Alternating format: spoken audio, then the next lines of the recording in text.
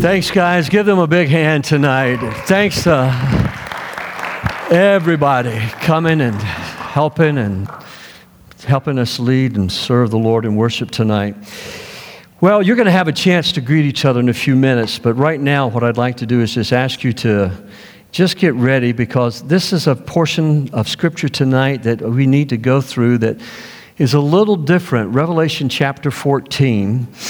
But I'm not going to go straight to Revelation tonight, because there's something that I need to teach upon so that you kind of can see the whole scope. And if you remember, some of this I pulled from my notes from when I preached through the book of Romans on a Wednesday night here. We spent over 2 years going through the book of Romans.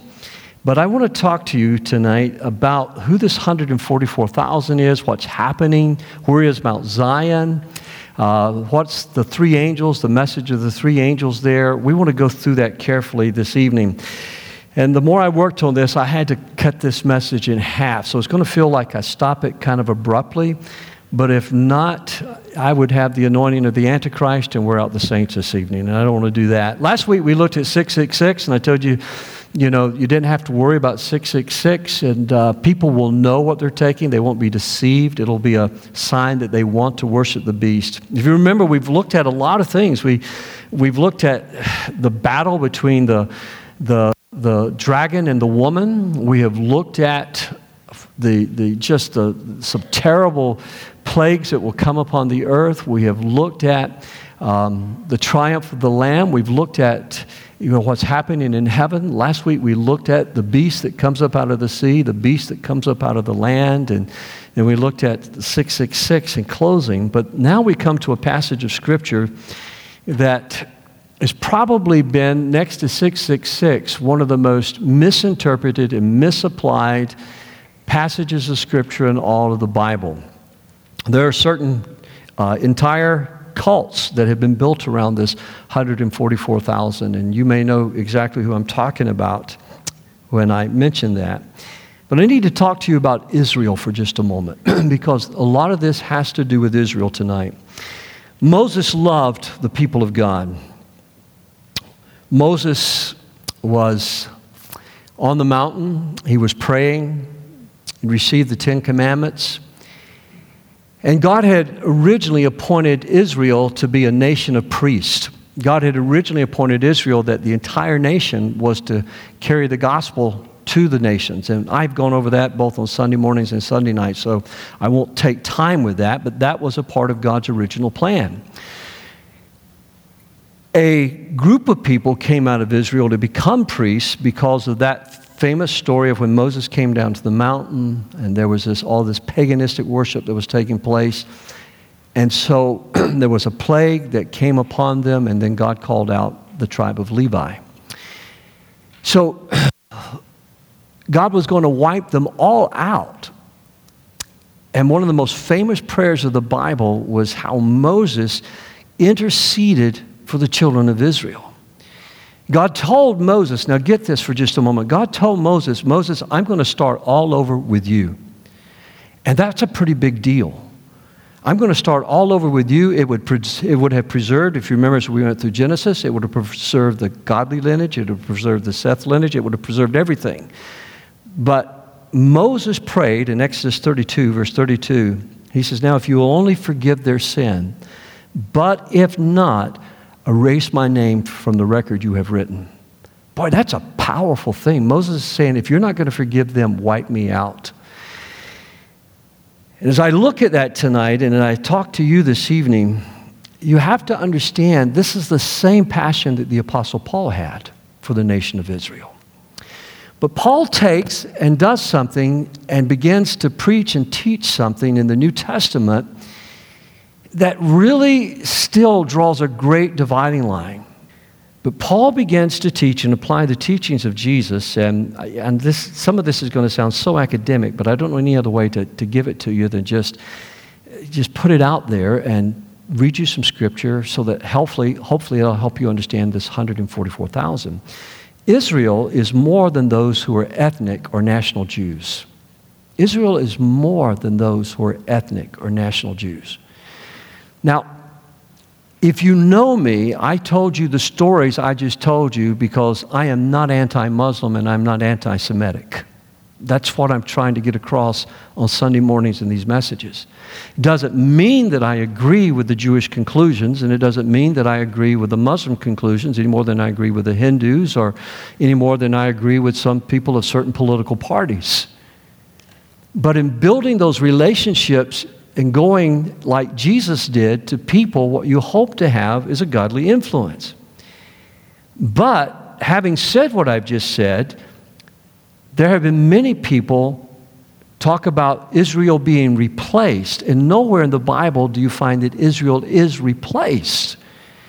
There's a whole branch of theology called replacement theology that says that Israel, national Israel and ethnic Israel doesn't matter anymore. Probably, if you were to have, and I don't recommend this because, it gets sold and the government gets a copy of it as well, but if you were to take a DNA test, you might be surprised to find out you have some small percentage of Jewish heritage in your blood. I know one of our children do. And it's not, it doesn't make you Jewish, but you are Jewish. And I hope to be able to show you that tonight as we get to this passage that's been so misapplied and so misconstrued. Let me read you 8 verses from Romans chapter 9. And if you were with me, you remember I did 3 or 4 messages on this just during that one series. With Christ as my witness, I speak with utter truthfulness. My conscience and the Holy Spirit confirm it. My heart is filled with bitter sorrow and unending grief for my people, my Jewish brothers and sisters. I would be willing to be forever cursed, cut off from Christ. I'm not there yet. Okay? I'm just being honest. I'm not there yet. I'm not willing to be accursed from Christ for your sake. I'm saying, listen, repent, and go to heaven with me. If not, too bad. Okay? I'm just not there yet. But this is true. Moses, it was true. Paul, it was true. I could wish to be accursed. There's no anti-Semitism here. You've got to remember, for the first 100 years, the church was basically a Jewish church. It was only as it began to spread more and more the gospel among the Gentiles, it soon became obvious to that Jewish church that God was reaching out to the Gentiles. Paul would be known as the apostle to the Gentiles. So, if that would save them, they are the people of Israel. And I've underlined some things here that you might want to circle as we read. They are the people of Israel chosen to be God's adopted children. Now, you're an adopted child as well. Doesn't mean you're not adopted. But God chose them for the reason that I said in the beginning of this message, to be a witness to the whole world. They sinned greatly. God was going to destroy them. Moses interceded for them. That's how the Levites were called out. God revealed His glory to them, the Shekinah. He made covenants with them and gave them His law, the Old Testament. He gave them the privilege of worshiping Him or serving Him and receiving His wonderful promises. Abraham, Isaac, and Jacob are their ancestors, and Christ Himself was an Israelite as far as His human nature is concerned. And He is God, the one who rules over everything. I mean, there's a clear confession. Christ is God. And He is God, the one who rules over everything and is worthy of eternal praise. Amen. Well then, has God failed to fulfill His promise to Israel? No. For not all who are born into the nation of Israel are truly members of God's people. Being descendants of Abraham doesn't make them truly Abraham's children, for the Scriptures say, Isaac is the son of promise. If you remember, I told you all of that will feature into Revelation. Isaac is the son through whom your descendants will be counted, though Abraham had other children too. This means that Abraham's physical descendants are not necessarily children of God. Only the children of promise are considered to be Abraham's children. In other words, everyone, Gentile and Jew, slave and free, male and female, the only way to God the Father is through Christ the Son. The only way to heaven is through Christ. Now that's important to understand because after the rapture, things are going to change. The message won't change. The way of salvation won't change. But there will be a national awakening. I shared with you, I think, last week or week before last, I have to go back and look at my notes, but I shared with you about a Messianic congregation in my hometown that sometimes I go and visit. And my niece is a member there, and she's not Jewish in any sense, but she just loves the people that are there. I've shared with you, we've had Jewish people give their hearts to Christ here at this church, and they have moved away now, and they don't like to be, called and pointed out. We had a Jewish member of our congregation that came to know the Lord. So we've been very blessed with that has happened here at Woodland. But no one is saved except through Christ. But it doesn't change the covenant God has with Israel. God keeps His word. Doesn't mean you can get to heaven without Jesus. Doesn't mean every Jewish person is going to heaven, just like it doesn't mean that every single Gentile is going to heaven. As I said last week, an American and a Christian, those are not synonyms. Okay? And so it's important to understand what Paul is saying here. God still has a plan. Look at 7 things. And again, remember, we've talked about numbers play a lot in the book of Revelation, 7 being the number of God. We're going to look at the 144,000, which is 12 times 12, 144, which that multiple of thousands, the tens in it, that means that there's more to this number than just literally 144,000 people. There's more than that to this number. But theirs is the adoption. You can write that down. The adoption means that God has taken them. They're part of His kingdom. They were chosen out of all the nations. They were appointed and adopted for a purpose that has not been completely fulfilled yet. Now that's important. That purpose is not, as long as I'm alive, my purpose in life is not over with yet. It's one of the reasons that you don't find retirement in the Bible. It's because as long as you're alive, you've got something to do. You may not be able to work like you once used to do. You may not have the physical stamina that you once used to have, but you have a purpose. Your mother has a purpose in this life, Kyra, even though that she's very close to that point of slipping into eternity. Theirs is the glory. The Shekinah presence of God lived with them. Now, the manifested Shekinah glory, it was a cloud by day to shield them from the sun. It was a fire by night. It was the cloud of glory that descended at the dedication of the temple. And remember, everybody fell. But I got good news for you. The Shekinah glory dwells with us tonight. It's called the Holy Spirit. He's with us. This is a time now when the Holy Spirit is not just upon the kings or the prophets or the priests. The Holy Spirit to all who confess their faith in Christ. But you've got to remember how special it was. No other nation had the glory of God. And I think I'm correct. I didn't go back and research. Sometimes I get off on a rabbit trail, so I'll do this one real quick. I believe I'm correct in this. We've got written history back for 3,300 years. I believe I'm correct in that. No other nation has recorded the Shekinah glory of God like Israel has recorded in their history. And so you got to understand just how special theirs was a covenant. God made a national covenant, an everlasting covenant with Abraham. We talked about that in Genesis. There was the law. When you read the law, you're reading about the Old Testament. But when you look at all 66 books of the Bible, only 2 of those books were written by a Gentile, Luke. And that was Luke and Acts. So when I hear anti-Semitism, and I talked with my friend, I say, I am so grateful for the Jewish people. I'm so grateful for their contribution. I'm so grateful for the faith. I'm so grateful for what God did for them. I am so grateful for my Jewish Messiah, Jesus Christ. Okay? This summer, I was telling you, Becky and I had lunch and met the Harbinger guy. What's his name? Wrote the Harbinger? Rabbi whatever. We really enjoyed meeting him and spending time with him. And I told you I'd get off on a rabbit trail sometime. But I had some conversations with him about this and about some of my Jewish friends. And I said, Rabbi, how? I mean, you were raised Jewish and your family and disowned you. How do I build these relationships? He said, just be a friend. When they're ready, they will ask you. they will ask you, don't try to push it down their necks, don't try to force them. Because, and this is important, I'm not trying to make Christians out of my Jewish friends. I'm trying to lead them to Jesus. Because after I went to Israel, when they think Christian, they think something totally different than you and I think.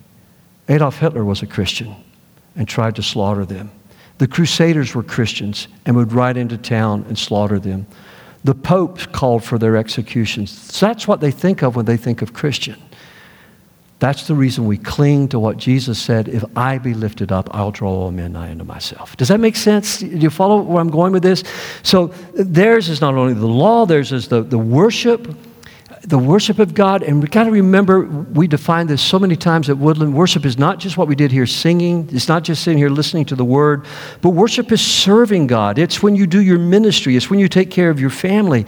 But you got to understand, all the nations around them were so polytheistic and animalistic. The great nation of Egypt, the Babylonians, the Persians, all of these nations, the Syrians, everything around them, they were surrounded by incredibly gigantic statues and engineering marvels. Nobody talks about the engineering marvels of the Israeli nation. The only time you hear about any engineering marvel is the construction of the temple or maybe of Solomon's home. But you hear about Nebuchadnezzar's palace. You hear about the Hanging Gardens. You hear about Thebes in Egypt. You hear all of this man-made religion, and yet through persecution, they stayed faithful to God and they worshiped God. And oftentimes, it was because of their worshiping and bearing witness to the living God. Theirs was the promises. Isaiah chapter 11 gives us a wonderful description of how God will draw all of his people in. In 1967, I was in the 7th grade. It was the first time that Jerusalem had not been trodden down by the Gentiles, that Jewish people were totally in control of Jerusalem. That happened when I was 12 years old. I remember that well. Do you remember your little papers you got called the Weekly Reader? And I remember reading that in the Weekly Reader and looking at it and going home and talking to my parents about it. And it was just so exciting knowing that a prophecy had been fulfilled. Now, I don't know if I will live to see the rapture. I believe it could happen tonight. But I do know God made promises and covenants to them. And I do know for the first time in history, and it happened in my lifetime, and as a boy, I was witness to it on the news, that for the first time since the Romans came in and burnt Jerusalem to the ground, pulled stone after stone down just like Jesus said they would, suddenly Israel was no longer trodden by the Gentiles. Isn't that powerful? And so we can't be anti-Semitic here. Theirs was also the Messianic lineage.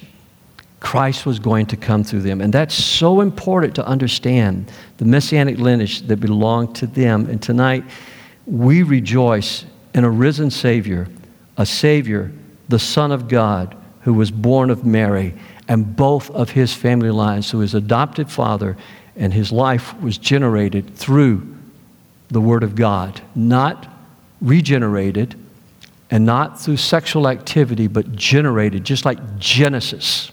Genesis is the key to this whole thing, generated in the womb of Mary by the Word of God. He became the Son of Man.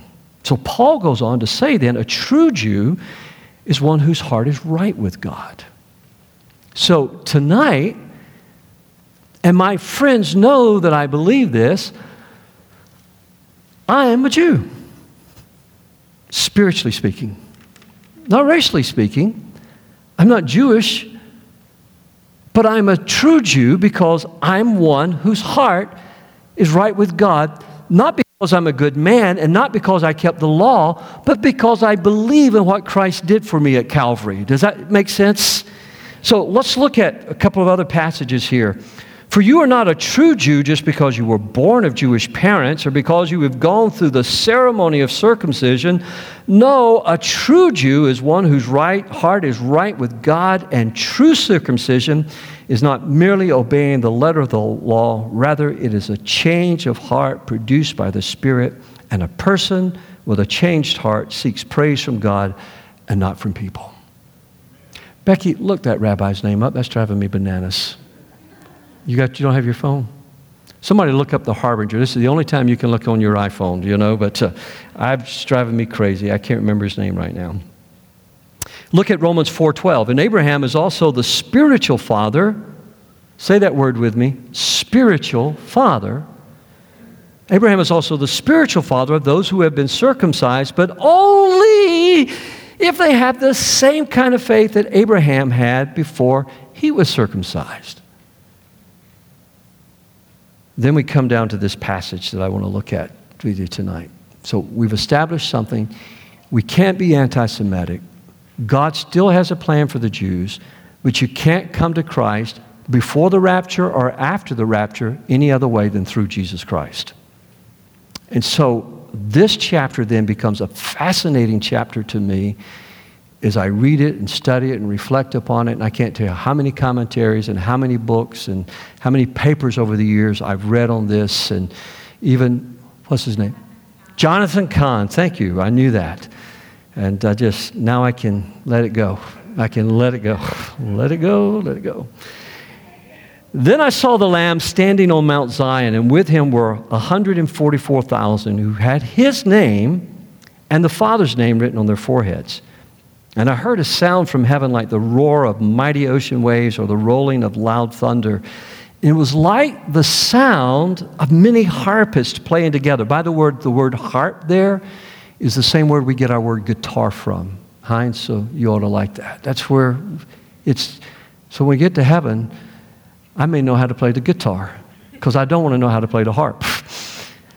That's where it's the very same word that we get our word guitar from. So it's the sound of many guitarists. You like that, Mark Wilson? Yeah, many guitarists playing together. This great choir sang a wonderful new song in front of the throne of God and before the four living beings and the 24 elders. We've already looked at all of those and talked about that. But no one could learn this song except the 144,000 who had been redeemed from the earth. They have kept themselves as pure as virgins, following the Lamb wherever he goes. They have been purchased from among the people on earth as a special offering to God and to the Lamb. They have told no lies, and they were without blame. And you go, wow. Wow. I mean, it's this one passage right here. It's a lot to wrap your heads around. Well, let's look at it and take it point by point. After everything that we've just read, and I interjected so you could understand about the Jewish people. After the war of the dragon with the woman, after the rising of the beast from the sea and the beast from the land, after you see the plagues that are coming upon the earth, and we talked about the torment that would come to people who still reject Christ, I got to tell you, after we looked last week at the closing of the mark of the beast, 666, and the doom that was awaiting people that took that, for me, the appearance of the Lamb brings a lot of joy, brings a lot of relief. That's exactly what I think you need to see here. The Lamb gives us joy. Because wherever Jesus is, there's joy. Wherever Jesus is, there is victory. Wherever Jesus is, there is healing. Wherever Jesus is, there is hope. Wherever Jesus is, though it be the way of the cross, wherever Jesus is, hell trembles. So the appearance of the Lamb, after all of this brings great joy. Now, the Mount Zion here is not, in my opinion, and I've been honest with you all the way through when I think there are important points that there are disagreements. There are some commentators that believe that Mount Zion is literal Mount Zion. I've been on Mount Zion. I don't see that, because the Bible's very clear that we have now come into a heavenly Mount Zion, a Mount Zion which is in heaven, the church of the living God. And because what we're reading here is happening in heaven, I think this Mount Zion is the heavenly Mount Zion. I don't think it's the literal Mount Zion. Now, there are some extreme dispensationalists that believe that way, and you may have been familiar with that. I have taught with them, and I'm not even sure how you would get 144,000, especially if this is a symbolic number of fullness, how you would get them all on Mount Zion. I mean, that's a massive amount of people to have. So I believe this is the Mount Zion that is in heaven because they're in front of the throne of God. You get that? That's the heavenly throne. That's what we're looking at right here. The 144,000 with the names of God, Jesus, the Father, that's on their foreheads. That's in direct contradistinction, not contradiction, but contradistinction to those who take the mark of the beast upon their foreheads. Okay? And, we talked last week, that wasn't a credit card, that wasn't a literal 666, but somehow or another, however that's going to work. The word that is used here for them, if I could go back up here and look at this for just a moment, the word that is used here for them is the same word, Greek word, that we use for our first fruits offering. They are our first fruits offering. These are symbolic of all, I believe, of Jewish believers who come to know Christ after the rapture. They are persecuted. They are hunted down. This is a number of people, of Jewish people, that there's going to be a revival that takes place after the rapture. There will be a revival that takes place.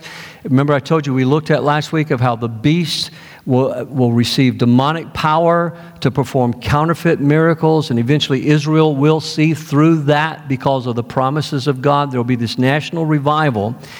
But these are people that the Scripture clearly say that these people have been redeemed or purchased. And you might want to circle that word in your outline. They have been purchased from the earth. They're a first fruits offering. First fruits offering, if you're not familiar with that, Leviticus chapter 23 and verse 10, give the following instructions to the people of Israel. When you enter the land I am giving you and you harvest its first crops, bring the priest a bundle of grain from the first cutting of your grain harvest.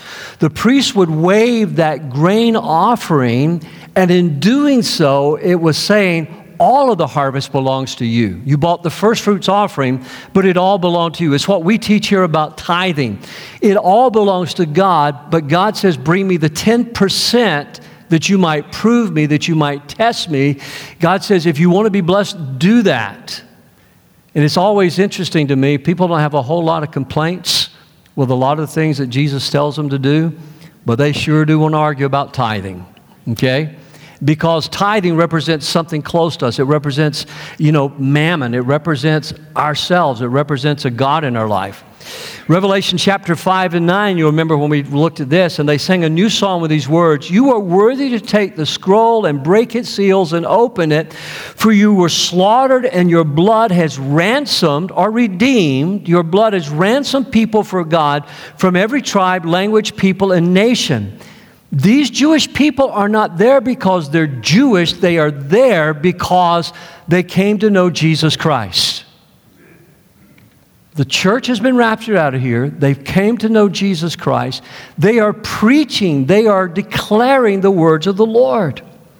But now when you look at this and you go, they kept themselves as pure as virgins, and you read all of this, you go, wait a minute, is God saying somehow or another that something's wrong with sex? No, that's not what he's saying at all. All of these positive attributes you read about their lives, it's because of Christ. The fact that they're pure as virgins, the fact that they're speaking the truth, is not because they were exceptionally good people or more moral people than you and I were. It's because of the redemptive work of Christ. That's the reason I went back and read to you Revelation 5:9. Your blood is ransomed people. They were redeemed. They were bought. They were purchased. Now, there are some people in some commentaries, and you may have heard this, and I'm just bringing it out so you'll know. It can't be backed up scripturally, that these people will go to heaven simply because they're going to rebuild the temple and they're going to be offering sacrifices, and that would please God. There is no need for more sacrifices. The Bible is clear. Jesus was the final sacrifice. Do you get it?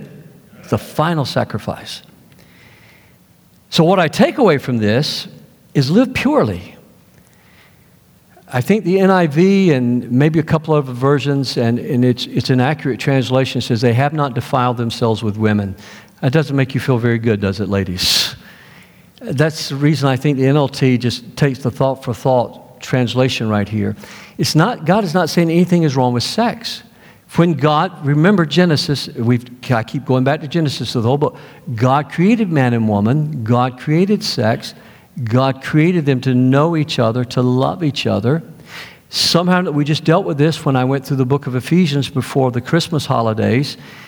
We dealt with marriage and how that God blesses matrimony, and that our relationship, it reveals what Christ and the Father, or the Christ and the church is like to the world. But these are people, not necessarily that they were virgins. They lived purely. They were pure. It's why when I say to somebody, I had a lady say to me, when I look in the mirror, all I can see is all the guys I slept with in college. And I go, no. Once you've been born again, all of that is wiped away. All of that has been wiped away. Nobody can hold that over you. Only the devil can hold that over you. Only the enemy can hold that over you. But you don't have to take that from him. Or maybe a friend that won't let you forget, and that's not really a friend. That's one of those toxic friendships. Or maybe somebody wants to bring it up to you, but God will never bring, and you don't have to take that from the devil. You don't have to take that from anybody you call a friend. You don't have to take that from any preacher. You have been born again. All things have passed away. All things have become new. Can we give the Lord a hand of praise for that tonight?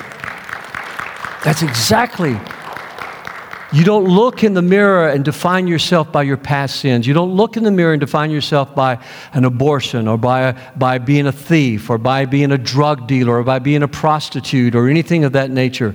You look at yourself now in the mirror and you see yourself through the blood of Jesus Christ, ransomed by His blood, and there is nothing that hell can do to violate the blood of Jesus. Amen. So that's what you're looking at right here. They lived purely because what? They lived honestly then. There's no such thing as a dishonest Christian. There's no such thing as a lying Christian.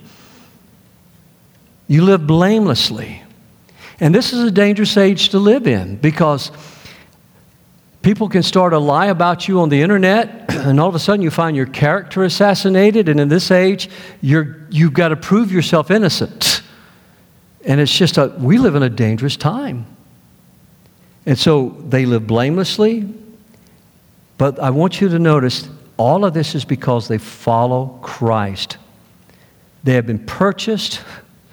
They kept themselves pure as virgins.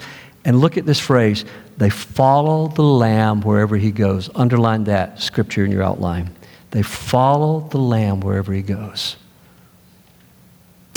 One of the songs that I hope we get to sing in heaven is this. I have decided to follow Jesus. Help me sing it if you know it. I have decided to follow Jesus. I have decided to follow Jesus. No turning back, no turning back. Though none go with me, still I will follow. Though none go with me, still I will follow. Though none go with me, still I will follow. No turning back, no turning back. The cross before me, the world behind me. The cross before me, the world behind me. The cross before me, the world behind me. I'll not turn back. I'll not turn back. Don't you think it would be a good song? I mean, won't you be glad you sang that when you get to heaven? Come on, Victory. I mean, think about that. Especially when you get to the close of this chapter, think about that. These people, they decided they'd follow Christ. And that wasn't an easy thing for people early in those days. And it wasn't an easy thing for some of you. And it's not going to be an easy thing after the rapture. Revelation is very clear about that. But Jesus says, He called the crowd to join His disciples. He called the crowd. He says, if any of you wants to be my follower, you must give up your own way, take up your cross, and follow me. For if you try to hang on to your life, you will lose it. But if you give up your life for my sake and for the sake of the good news, you will save it. I believe these are martyrs that are coming out of the tribulation. And there is a fullness of number that will come. The application, remember I told you Revelation always has application for us as well as all the people that heard it, is one day all of our sorrows is going to be transformed into joy. I'm trading my sorrows. I'm trading my pain. I'm trading my heartache. I'm trading all the stuff in this life. One day God is going to make it joyful. And I mean, we've all had something happen unfair to us. You know, we could stand and tell a story. Each of us could tell our own story of something unfair that's happened to us. You know, we could tell a story about maybe getting fired from a job so the company could save a little money. We could tell a story about a mother or father that didn't take care of us. We could tell a story tonight about how a husband or a wife abandoned us. We could tell a story about dealing with a handicap. We could tell all kinds of stories, but one day, all of this horrible stuff that we've been looking at, one day, God is going to transform it, and you're going to sing. What song would you like to sing when you get to heaven? Amazing Grace? I see the Lord. He is high and lifted up. Victory, oh victory is mine. I mean, I can think of all kinds. I hope you don't think this is bad. I prayed about this before I shared this with you. One of my favorite songs, I'm going to sing zippity-doo-dah, zippity-day. Little bluebird sitting on my shoulder. You go, that's so no, it's not. The only way you're going to have that kind of day is if Jesus is Lord. I'm serious. I'm going to sing it. We're going to fall on our faces and worship the Lamb. Heaven is going to be wonderful. All the music I've heard around the world, heaven is going to be wonderful. Well, let's look at the three angels real quickly. Then the third angel followed them. It says, anyone who worships the beast and his statue. Let's just skip over that because of time. Go to the first angel. And I think I got my scriptures kind of messed up here. I saw an angel fly. I've got it right here. I saw an angel flying through the sky carrying the eternal good news to proclaim to the people who belong to this world, to every nation, tribe, language, and people. Fear God, he shouted. Give glory to him, for the time has come when he will sit as a judge. Worship him who has made the heavens, the earth, the sea, and all the springs of water. I type my scriptures, and so sometimes if I don't proofread carefully enough, I'll miss and get something mixed up here. This angel is going to go through and bear witness to God being our creator. Don't ever get tired of opposing evolution. Don't ever get tired of opposing humanistic teaching. There will come a time all the earth is going to acknowledge that God created the heaven and earth. But notice what it says about the good news. The good news is eternal. The good news is eternal. That's the emphasis. It's the eternal good news. And notice what he says, fear God. That's what worship is. Not a fear where you're cowering. If you're born again, you're not cowering. But I loved my dad, but I feared him because I knew if I didn't do what I was supposed to do and live like I was supposed to live, Dad would take care of things. Do you know what I'm saying? But I knew he loved me. He was never abusive, but he loved me.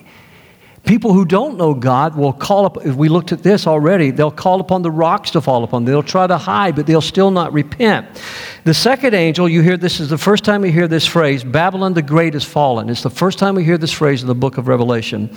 Then another angel followed him through the sky, shouting, Babylon is fallen, that great city is fallen, because she made all the nations of the world drink the wine of her passionate immorality. Now here's a good point.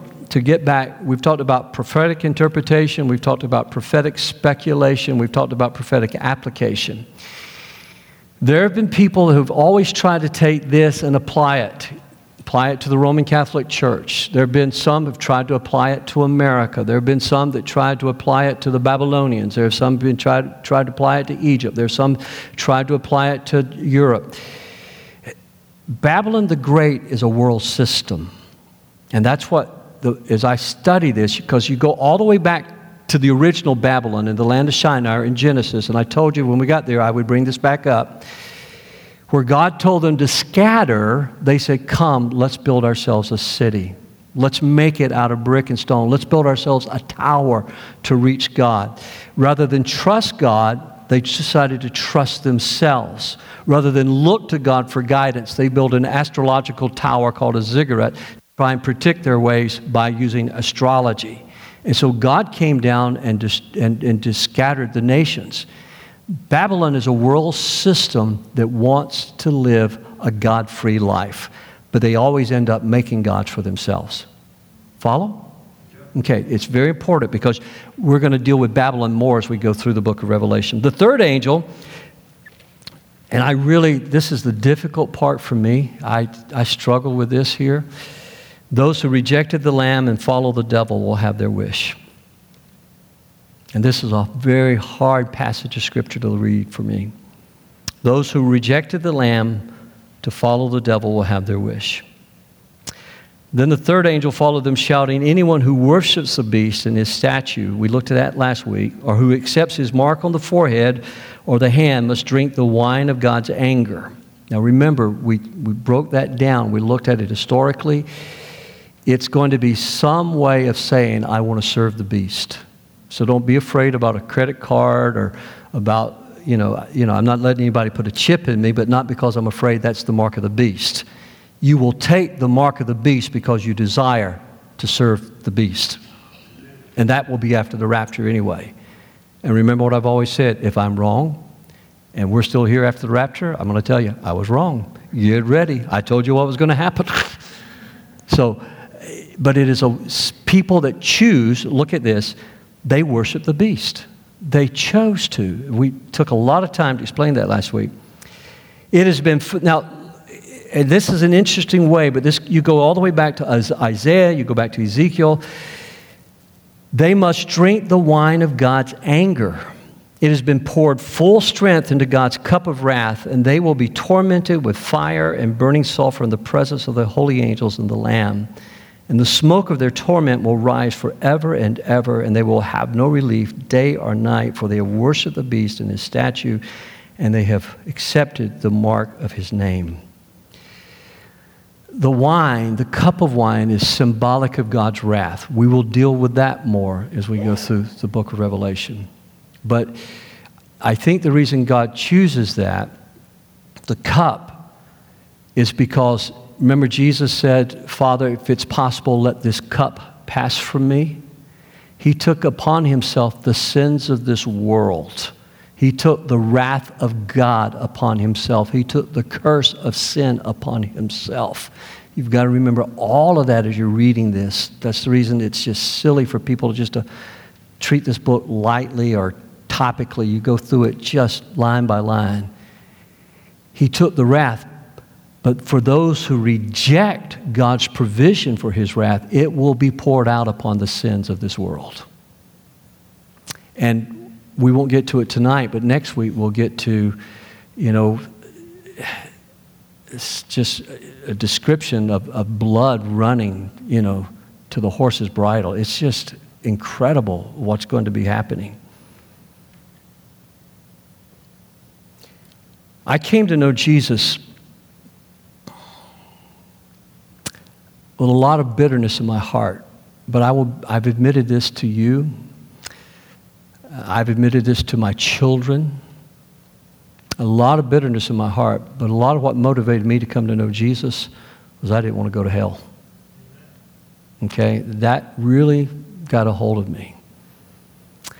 And I remember waking up one night, and there was a loud clap and a bright flash outside my window.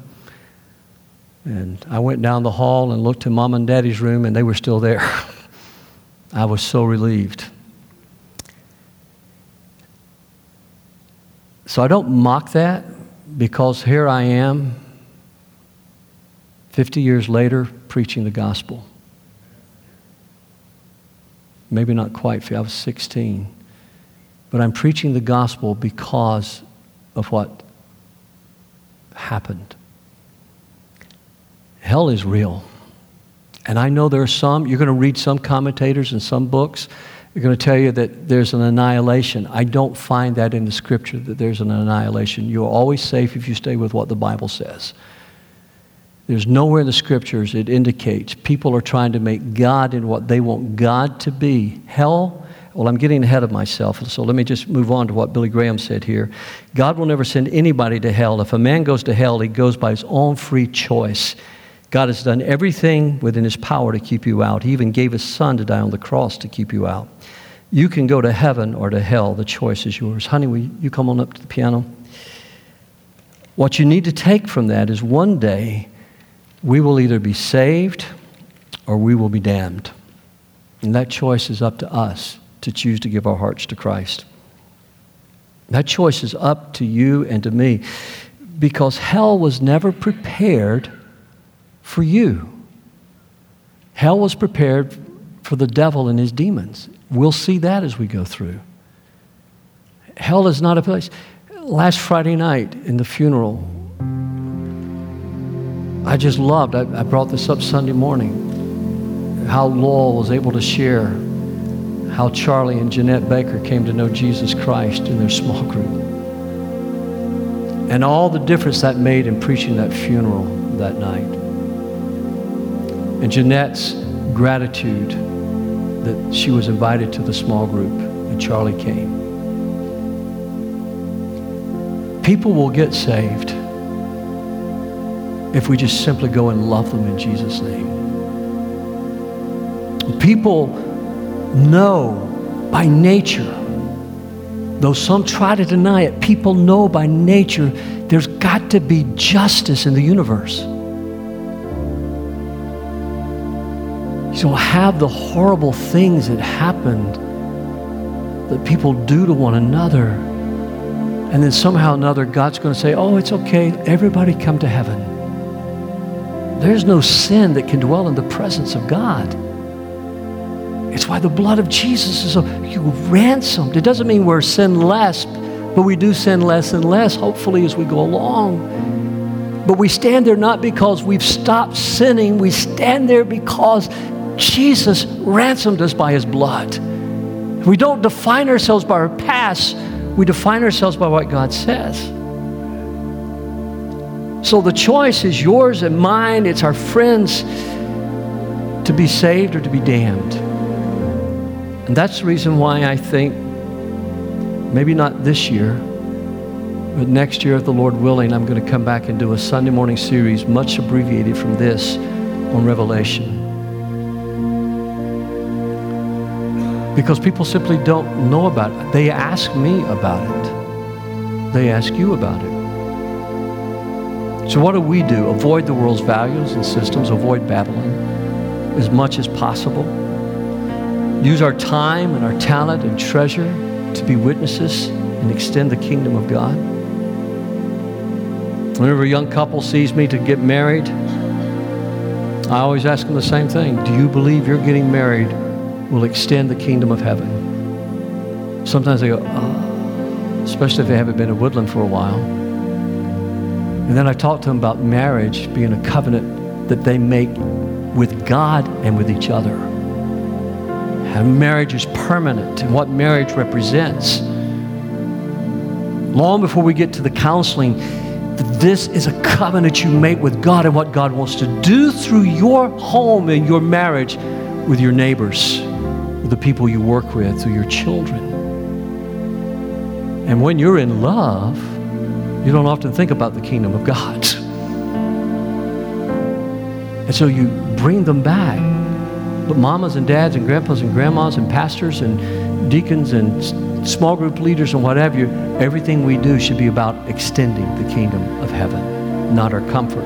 We follow Jesus. And following the Lamb promises you and me a glorious eternal future. We'll see some more of that next week. Let's wrap it up like this. One day, you and I are going to rest from our hard labors. I enjoy what I do for the Lord. There are some times, my wife came into the office at just the right time today. My heart was heavy. Been a lot of things I've been praying about, a lot of things trying to minister to. And just all of a sudden, I had a heaviness come over my spirit. And I said, Lord, lift me up. Becky came in my office and in just a moment ministered to me. And there was joy. And that, because I knew what I was preaching on tonight, that just reminded me, one day, I'm telling you, heaven's going to be better than anything you've ever imagined. So this means that we must, God's holy people must endure persecution patiently. We must obey His commands, and we must maintain our faith in Christ. And I heard a voice from heaven saying, write this down. Blessed are those who die in the Lord from now on. Yes. Now remember, we've been looking to 7 churches. Remember, people were dying. Yes, says the Spirit, they are blessed indeed, for they will rest from their hard work. For their good deeds follow them. Those believers, this was comfort. This was joy. Then I saw a white cloud, and seated on the cloud was someone like the Son of Man. He had a gold crown on his head and a sharp sickle in his hand. And next week, we're going to talk about the harvest. Amen? Stand with me tonight. And we've had a great time of prayer, and I've kept you longer than normal. What song do you want to sing when you get to heaven? Amazing Grace? You want to sing that? Somebody tell me a song. What song do you want to sing when you get to heaven? Don't say Zippity-Doo-Dah. That's mine. I can only imagine. There's a good one. Somebody else. What song do you want to sing when you get to heaven? Victory in Jesus. I like that one. What'd you say?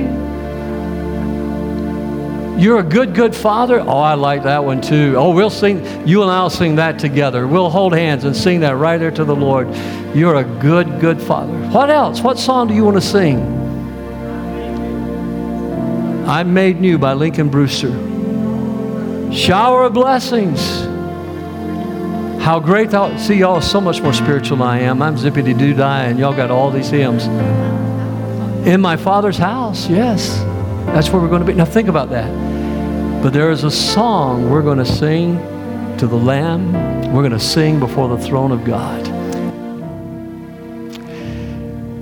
And I have no doubts that what you can do through each and every one of us here, but I also have no doubts of what you can do through all of us put together. Make us like the 144,000. We'll follow the Lamb wherever He goes. For it's in Jesus' name I pray. And everybody said, amen. God bless you. Good night.